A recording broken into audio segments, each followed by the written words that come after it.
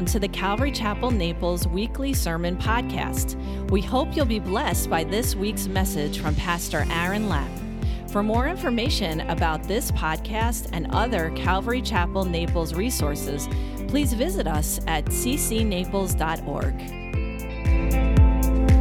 Heavenly Father, we do thank you again so much for this time this morning. I pray as Dan prayed this morning also, Lord, that your presence would fill this room up today. Lord, that we would feel the presence of the Holy Spirit so heavy, Lord, that maybe the walls would shake. Lord, I pray that you would have already begun to prepare our hearts to receive a message that you knew would be preached this morning. So, Lord, I pray that we are all prepared to hear from you this morning. Lord, use me in that way, Lord, to be able to speak for you now. Lord, just set me aside, Lord, and use me as your tool. In your name, Jesus, I pray. Amen. Well, you know, as we've been walking through the Gospel of Matthew, we're beginning to see an escalation of the Pharisees' attitude towards Jesus. Now, if you're new, a Pharisee is like a religious leader back in Jesus' day. They were like the highest religious leaders, the ones that studied and knew the word really well.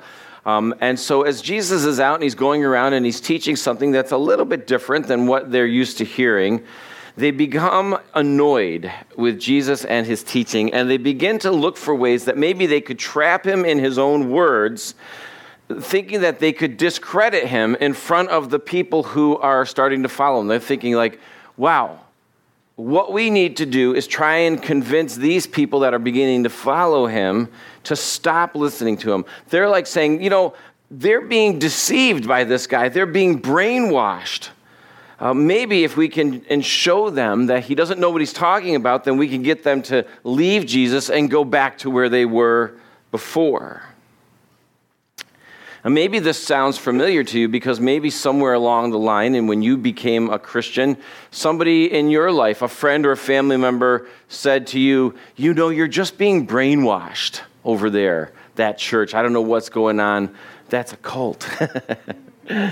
You're being brainwashed. Or maybe you've said it to somebody in your life who, when they became a Christian or a follower of Jesus, you said to them, they're just brainwashing you over there. Maybe you're here today because a friend invited you and you don't know what this is all about, but you're thinking, man, I don't know what's going on. They sing songs together. They're crying and such. They've got this book open. I think they're being brainwashed. Well, you know, here's the fact. Being brainwashed, that's not too far off the mark, is it? Except for it's not a brainwashing. It's a heart washing. God said through Isaiah, though your sins are like scarlet, they shall be made white as snow. In 1 John, he writes in this letter, 1 John 1:9, he says, if we confess our sins, he is faithful and just to forgive us of our sins and to cleanse us from all unrighteousness. David would cry out to the Lord in one of his psalms and say, purge me with hyssop and I shall be clean. Wash me and I will be white as snow. And you know, this was after David had committed adultery, lied to cover it up, and then had the woman's husband killed in battle so that nobody would ever know about it. Anybody worse than that guy here? Actually, you might actually be sitting there and thinking, well, you don't know me. I am worse than that guy. Well, doesn't matter, actually. But God loves you so much that he sent his son Jesus to die for you. So no matter how many or how great your sin is, the Bible says that if you confess with your mouth the Lord Jesus Christ and believe that God raised him from the dead, you will be saved, cleansed. Well, we see that Jesus proves to be too clever to be trapped by his own words, by the Pharisees. And in fact, he actually makes them look like a fool oftentimes in front of the people that they're trying to convince them that Jesus is not right. Last week we saw the Pharisees accuse Jesus and his disciples of transgressing the Sabbath because as they were walking along the wheat field, they were picking and eating wheat. And they said, that's a transgression of the Sabbath. And then right after that, Jesus in their synagogue is presented with a man with a physical deformity that needs to be healed. And when he heals them, they say, aha, you're transgressing the Sabbath by healing the man. But Jesus points out that through this healing, he says the point of the Sabbath, as it was given to us by the Father, was so that it would be a blessing for people, not a burden on them. But the Pharisees were so blinded by their anger that they couldn't see that Jesus was trying to lift their burden as well. They were not interested in what Jesus came to offer them. They could only see what he was taking from them. You see, they were using their additions to the law of God as a way of measuring everyone's righteousness, and usually measuring against their righteousness. And it would allow them to elevate themselves spiritually over everybody else. We don't really have Pharisees today, but we have legalists. Legalism or legalists are those who love the Word of God for its do's and its don'ts. But they have a lot of trouble with, as Jesus puts it, mercy instead of sacrifice. Today's legalists, like Jesus' Pharisees, like the letter of the law, but not the spirit of the law, which is what Jesus was trying to emphasize. You see, he was stripping away their measuring stick, and in turn, their spiritual elevation, which was so important to them. Even though they could see that Jesus had supernatural power that they had never witnessed before, they didn't want to lose what they had in exchange for what Jesus came to offer. They decided to just kill him instead. I'm wondering if there's anything in God's law about plotting the murder of a person on the Sabbath. They missed that part. In fact, it's not even limited to the Sabbath.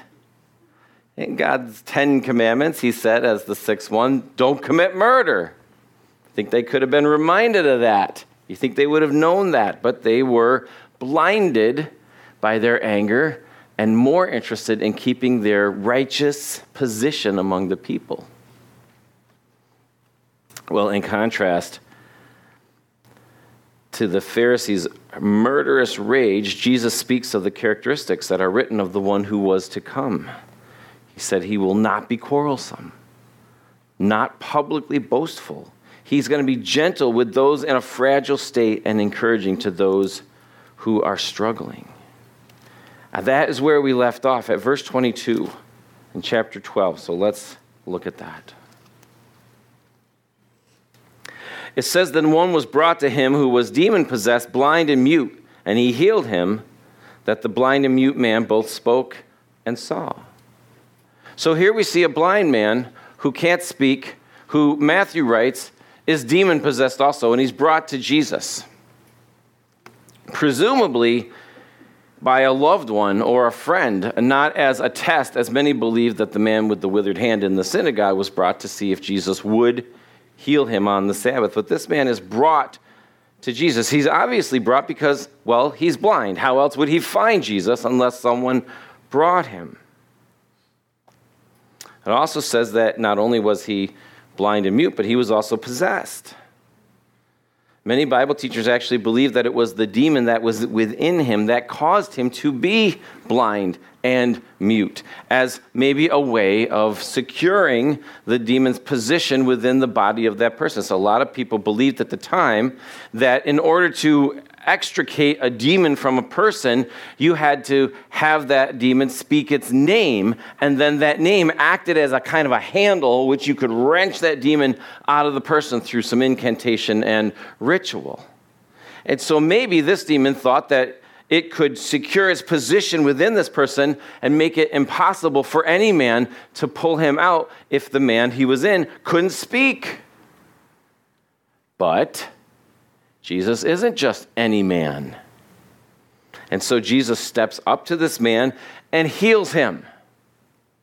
The word heals here, I love this word because it means this: to reverse a physical condition in order to restore a person. To reverse and restore. That is what Jesus did for this man. He reversed his physical condition and restored him. The reason I like this is because this is exactly what he did for me. He reversed the direction that I was going, which was away from God, and restored me to relationship with him. Reversed and restored. In fact, if you're here and you're a follower of Jesus Christ today, you've been reversed and restored, just as this man was, just as I was. If you haven't been reversed and restored, if you're not a follower of Jesus, you're still going in a direction that is away from God. You need to be reversed and restored. And he will do it. He is gracious that way. Here's an interesting question. How did they know that this man had a demon? He couldn't speak. He had a little name tag. Hi, I'm Ted. I have a demon. How did they know? Did he just act strange? If that were the only requirement for someone having a demon, some of y'all, we know he had a demon because Matthew writes that he had a demon, but you have to remember, Matthew wasn't writing it as it was taking place. He wrote it down after the fact. And so how did they know? In fact, it's probably more likely that they didn't, and that they were bringing their friend to Jesus to be healed of his blindness and his muteness. Is that a word? Muteness? I don't know. We'll go with that. You see, the thing is, like, his friends thought that they knew this man's real problem. But all they could really see was the outward expression of what the problem was on the inside. Jesus saw this man and recognized what his greatest need was, the darkness that was inside, not the outward manifestation of the darkness that was inside. And so Jesus then steps up and heals him and casts out the darkness that was in, and as a result, he's healed on the outside as well. Matthew Henry writes this: once Jesus breaks Satan's hold on a life, the eyes are opened to see God's glory, and the lips are opened to speak his praise. Let's look at the reaction, though, of the crowd now that was there. In verse 23, it says, and all the multitudes were amazed and said, could this be the Son of David? Well, after Jesus casts out this demon and heals this man, they look at Jesus and all of a sudden they're like, wow, we just brought him to be healed, but look, you've cast out a demon that maybe we didn't even know was in there. This guy could be the Messiah. Son of David was a way of referring to the one that was to come, the Messiah. And they now are looking at me like, whoa, who is this man? We thought he was maybe a healer, but he just did something. Why was their reaction so like this? Well, you understand, Jesus had just cast out a demon without having to have the demon speak its name, without even, from what I could see, even touching the man. He simply just healed him. Jesus was able to demonstrate divine power, which they'd not ever experienced before. Because Jesus had cast out a demon without knowing his name and without a special incantation or ritual, to them this was the real demonstration of divine power. All of a sudden, they're asking themselves, is this maybe the guy that we've been told about our whole life? A realization of Jesus' divine power caused them to rethink who Jesus was. Well, Pastor, if only Jesus would do a demonstration of divine power for me, then I would believe in him too. Can I tell you something? He's already done that. Do you understand that Jesus went into the grave a dead man and rose from the grave, defeating death? That is the ultimate demonstration of divine power that is here for us to know. Do you need something to show you that he has divine power? Look to the resurrection of Jesus Christ. There it is. Now you should believe. If you don't, by the way, I'm not making that up. You can read for it yourself. It's in here. It's like in 3 different books. If you stick around, we'll get to it in Matthew. I mean, it's probably 3.5 years from now at the rate we're going. But A lot of potlucks in between there. So look at the Pharisees' reaction to the people's reaction. In verse 24, now when the Pharisees heard it, they said, this fellow does not cast out demons except by Beelzebub, the ruler of demons. This whole thing makes me laugh because it feels like we're right back on the playground. They see an act of supernatural power that they now cannot say didn't happen. Everyone saw it. They're right there. Jesus did it. It's not like they can say, that didn't happen, because everyone's like, hello, we're right here. We saw it happen. So then they say, okay, we can't say it didn't happen, so this is what we'll say. You're the devil. You're a loser, Jesus. You're the devil. And Jesus ultimately will say, I know you are, but what am I? It's literally not in those exact words. But that is what he's going to say. This is not a logical argument from the Pharisees. It's an emotional response. They're mad.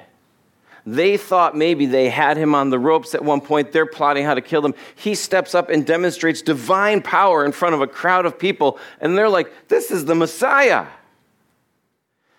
Now, don't you think like there's a moment there? Like Jesus is going to say he knew their thoughts when they say you were of the devil. He doesn't mean they didn't say it out loud. He means, I know that you don't actually believe that. You're just trying to hurt me. Don't you believe that there's a moment that they also could have said, maybe he is the Messiah, the one that we've all been looking for? But the hold on their position was so strong, they did not want to give up that, even though the one who might be the one to come was standing right before them. He said, keep going back to that. No, they have an emotional response from anger. They say, you know what? Let's just try and say the most hurtful thing we can think of to try and hurt him. You're the devil, they say. And we look at that and we say, man, they're so evil, they're so bad, but have you ever said anything mean in an emotional response to something someone else said or did? You ever said anything that maybe you think about later and be like, that doesn't even make sense, and why would I have said that? But in the moment, you're like, you're the devil. Jesus says, that's not even logical. Look at what his response is. Jesus says he knew their thoughts, and he said to them in verse 25, every kingdom divided against itself is brought to desolation, and every city or house divided against itself will not stand. First of all, he tells them something they all already know. This was common knowledge. This was actually even a saying that a kingdom divided against itself cannot stand. He just quotes it back to them, and then he says, if Satan casts out Satan, he is divided against himself. How then will his kingdom stand? This doesn't make any sense. What you've just said to me is that Satan is casting out Satan? Why would Satan cast himself out? And then he says, if I cast out demons by Beelzebub, by whom do your sons cast these out? Therefore they shall be your judges. That's where he says, I know you are, but what am I? Because he says, if you say that I cast out demons by the power of the devil, and then you do it, who are you doing it by? And they're like, I didn't think that all the way through with that whole you're the devil thing.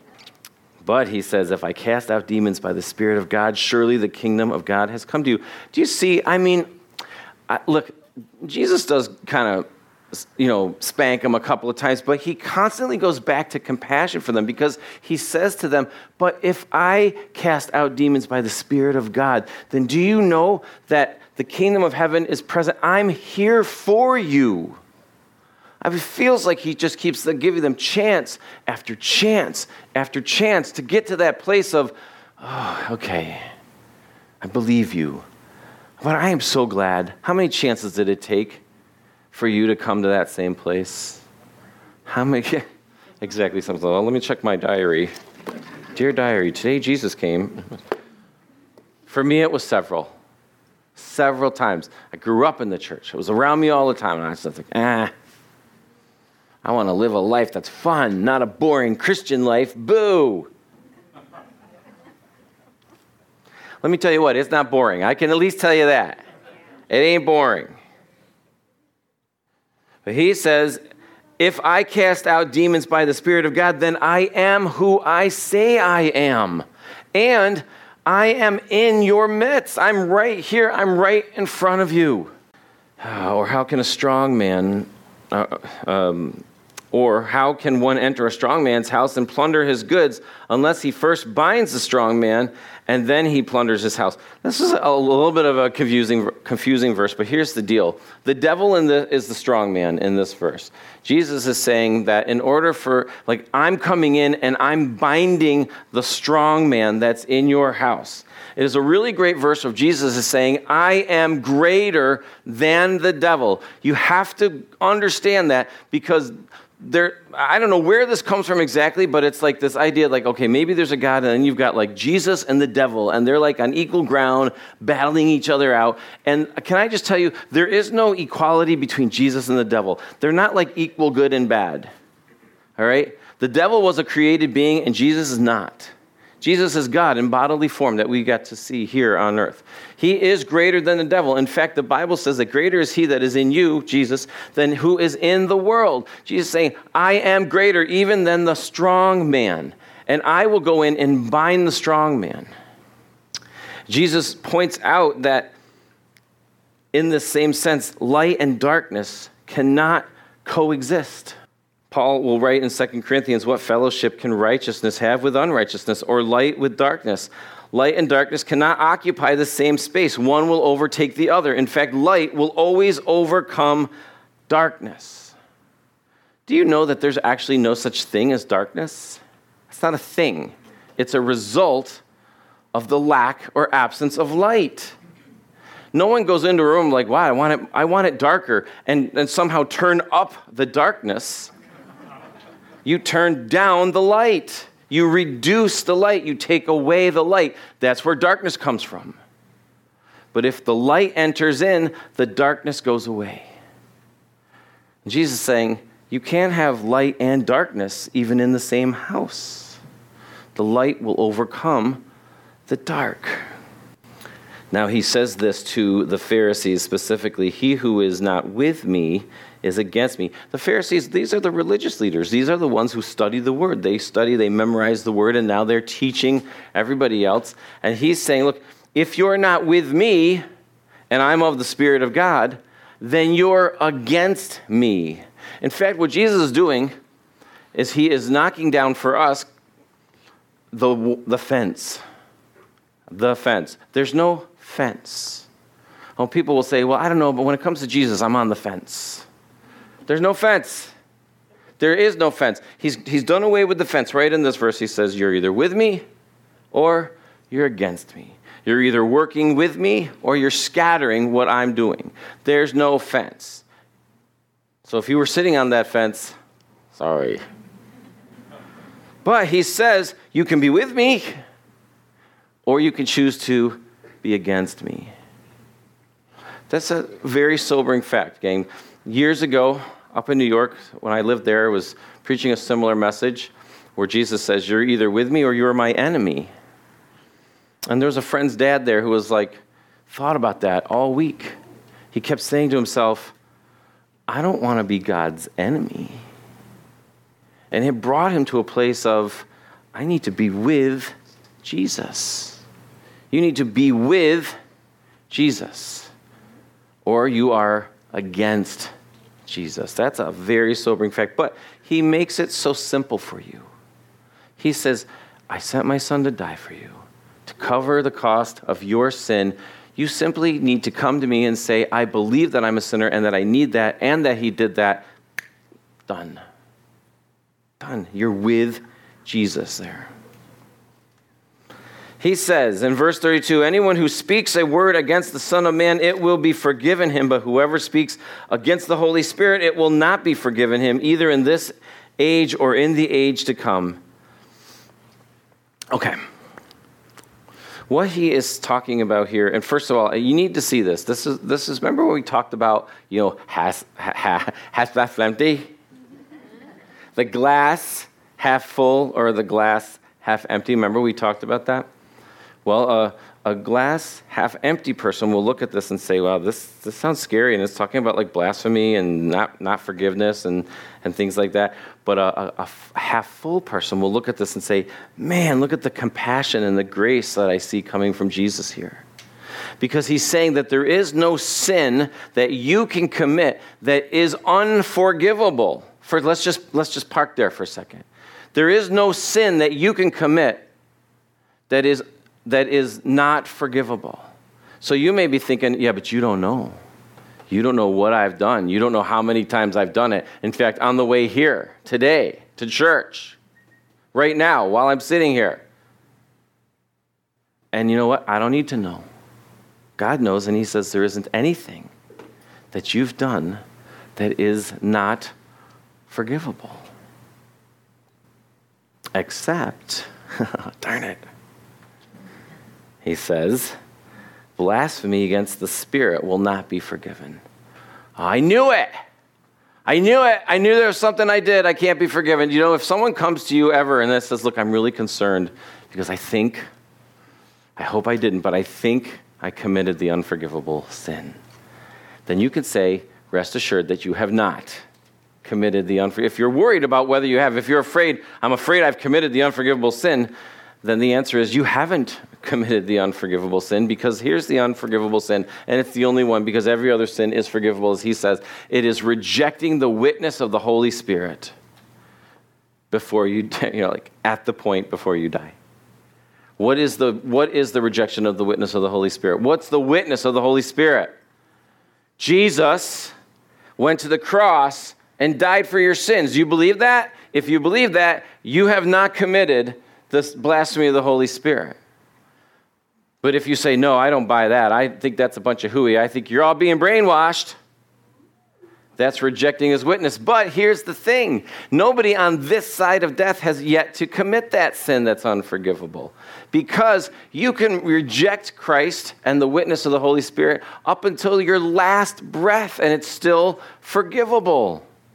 There was a website that I had heard that you could go on and you could take an oath rejecting Jesus. You could fill out this little form. You could reject Jesus. You could reject God. You could blaspheme. They like to use that word because it's a scary religious word. You could blaspheme the Holy Spirit. You could even pledge your allegiance to the devil and click accept and and all that. And still, that's forgivable before you die. You have up until the last second of your life here on earth to accept Christ as your Lord and Savior. But here's a warning. Don't wait. People will say, you know what, I hear what you're saying. It sounds pretty good. I do like that whole heaven thing. So I'm just going to live my life. I'm going to have my fun now. And then later on down the road, I'll accept that whole Jesus thing. And then I'll get my pass to heaven and it'll all be good. As if the Christian life is not fun and exciting. They're like, fine. When I get to be really old, like 50,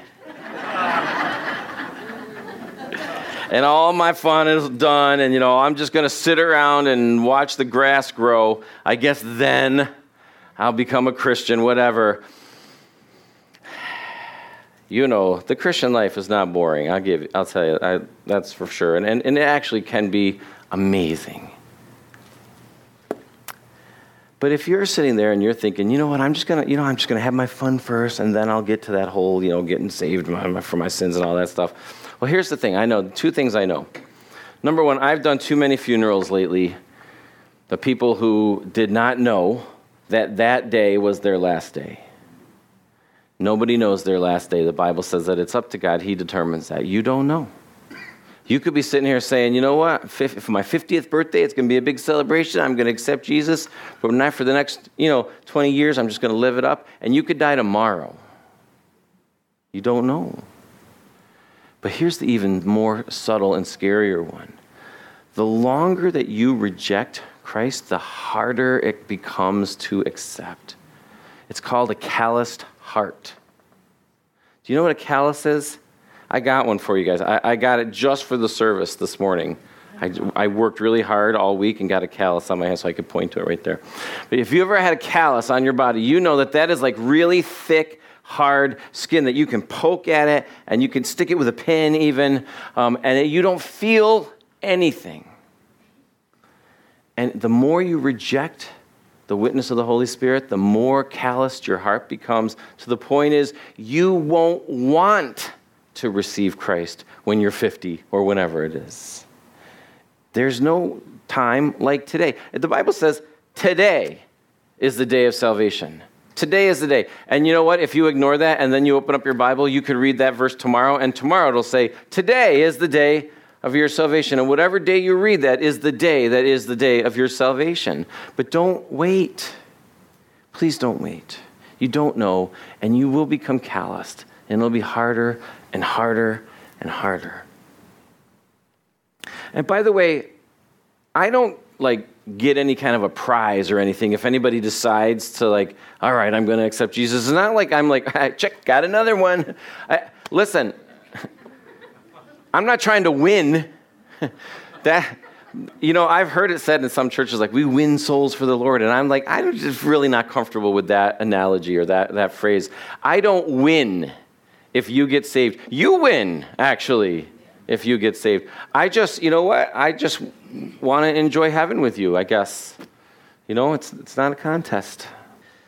Oh, he says in verse 33, either make the tree good and its fruit good, or else make the tree bad and its fruit bad, for a tree is known by its fruit. He's kind of going back to that, light and dark can't coexist. A good tree isn't going to produce bad fruit, and a bad tree isn't going to produce good fruit. This is an analogy that people understand. A good tree produces good fruit. When I was growing up, my dad bought 2 apple trees and planted them in our yard, and I thought, this is amazing. Free apples all the time. We're going to be picking apples off the tree and eating them right there. You know what I didn't realize is it takes 1,000 years in kid time for an apple tree to produce fruit. And that stupid tree never produced any good fruit. Once it finally did produce, every fall, it'd be oh man, apples. And they'd be these horrible little green, hard, apples that were horrible. When I went home recently, a few weeks ago for a family wedding, I went to my parents' backyard, and you want to know what's left of those 2 apple trees? A dead stump. Those trees got cut down. Because after a while, they weren't producing fruit, and my dad was okay, we're done, and cut them down. Now there's one dead stump. They were cut down and thrown in the fire. Bad trees, bad fruit. He says, good trees, good fruit, bad trees, bad fruit. Essentially what he's saying to them is, you're a bad tree. The fruit you're producing is bad fruit. That means you are a bad tree. And then he says, and this must have really bugged them, brood of vipers. He says, you say I'm of the devil? You're the offspring of the snake. They must have been what? He says, brood of vipers, how can you, being evil, speak good things? For out of the abundance of the heart, the mouth speaks. Man, you ever listen to yourself? Do you ever listen to the things that you say to other people? Or do you say to other people about other people? The Bible says that from what's inside your heart is what is coming out of your mouth. A few years ago, I made a reference to us all as tea bags, right? If you pick up a tea bag that doesn't have a label on it, you don't know what's in there until you put that tea bag in hot water, and then sometimes it's good and spicy and yummy, and other times it's green tea that's just bitter and gross, and nobody wants that. But you don't know what's inside until it goes into the hot water, right? So when you're in hot water, what comes out? Spicy, good, yummy, or bitter green tea? What's on the inside? Because from the abundance of the heart, the mouth speaks. A good man out of the good treasure of his heart brings forth good things, and an evil man out of the evil treasures brings evil things. But I say to you that for every idle word men may speak, they will give an account of it in the days of judgment. For by your words you will be justified, and by your words you will be condemned. The word idle there, for every idle word, it means careless. The careless words, he's saying, the careless words that you use about me right now are a reflection of who you are. They were saying horrible, nasty things about Jesus. He was saying, I'm from heaven. I'm from my Father in heaven, and I'm doing good. You're an evil tree turning out bad fruit, and you're saying bad things about me. You will be accountable for those words, he says to them. He says, by your words you will be justified, and by your words you will be condemned. Remember, this doesn't mean that you as a believer are going to get into heaven and Jesus is going to pull out your pile of every word you've ever said and go, all right, let's go through every word you've ever said. See, this is talking about those who have careless things to say about Jesus. Or rather, remember he said it in the last couple chapters, if you confess me before men, I'll confess you before my Father. But if you deny me before men, which is what they're doing, I'll deny you before the Father, which means he goes, you will be condemned by your words. Remember, this is what will happen, is every one of us will go and stand before the Lord, and the Lord will say, what did you do with my son? And if you say, he is my Savior, he died for my sins on the cross, I believe that, Jesus will say, yes, Father, he's mine. But if God looks at you and says, what did you do with my son? And you say, oh, well, I don't know where I put him. You know what, I didn't really know your son too well, but I did a lot of good things in my life. I led a good life. Jesus will say, I don't know this one. What a terrifying moment that will be for anyone who hears Jesus say to the Father, I don't know who this is. Oh, man.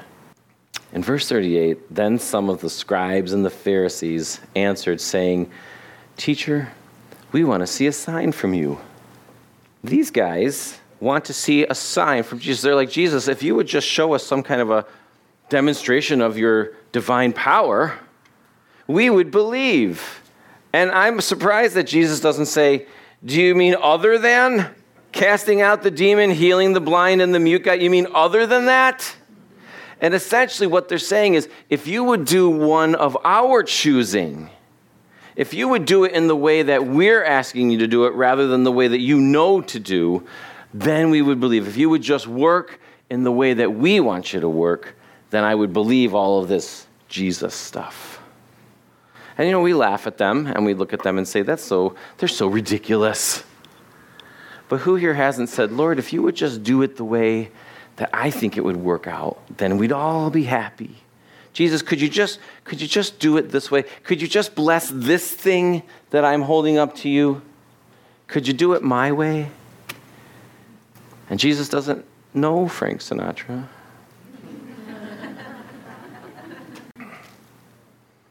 Jesus says this after he's done shaking his head. It says that he answered and said, an evil and adulterous generation seeks after a sign, and no sign will be given to it except the sign of the prophet Jonah. For as Jonah was 3 days and 3 nights in the belly of the great fish, so will the Son of Man be 3 days and 3 nights in the heart of the earth.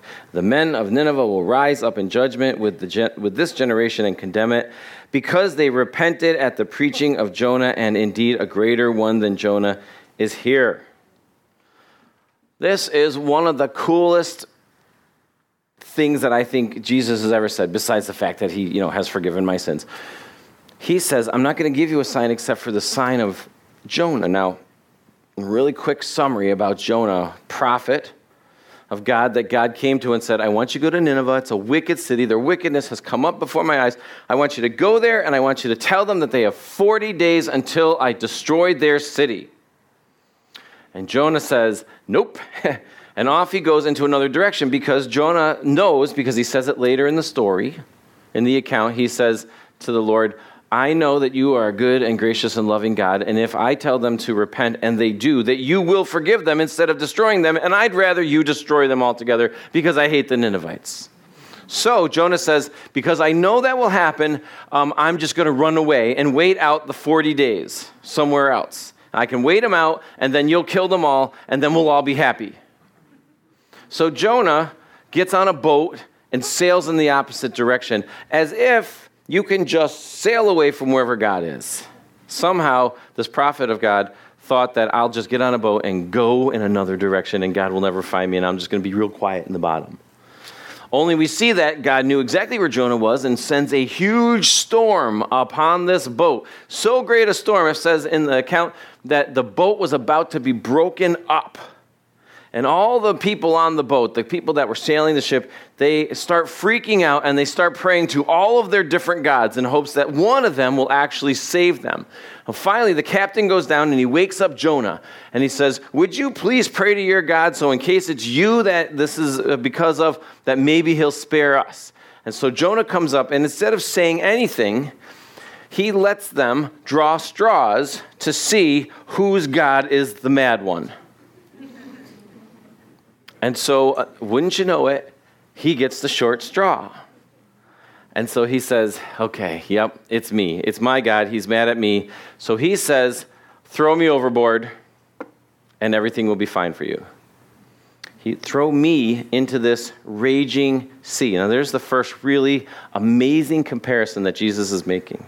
He says, Jonah was willingly cast into the sea, sure death, to appease the wrath of God in that moment. And Jesus would do the same thing. Jesus would willingly go to the cross, a sure death, to appease the wrath of God on humanity's sin. First really cool comparison. Well, as soon as Jonah hits the water, it's calm. And I think the guys on that boat were like, okay, see you later, Jonah, we're out of here. Not taking any chances. But it says that God had prepared a great fish to come and swallow up Jonah, which it does. It whoop, comes up. And there's Jonah in the belly of this great fish for 3 days, just kind of like washing around. You can read it. It was like seaweed was wrapped around his head, and he was miserable, which I guess you would be in the belly of a great fish for 3 days. He calls out and he prays to God. And it says that God spoke to the fish. You can read this. He spoke to the fish, and the fish vomited up Jonah onto the shore of, guess where? Nineveh. God brought forth Jonah from the belly of the fish. That's the second one. God will bring forth Jesus from the tomb in order to complete the mission, just as he did for Jonah.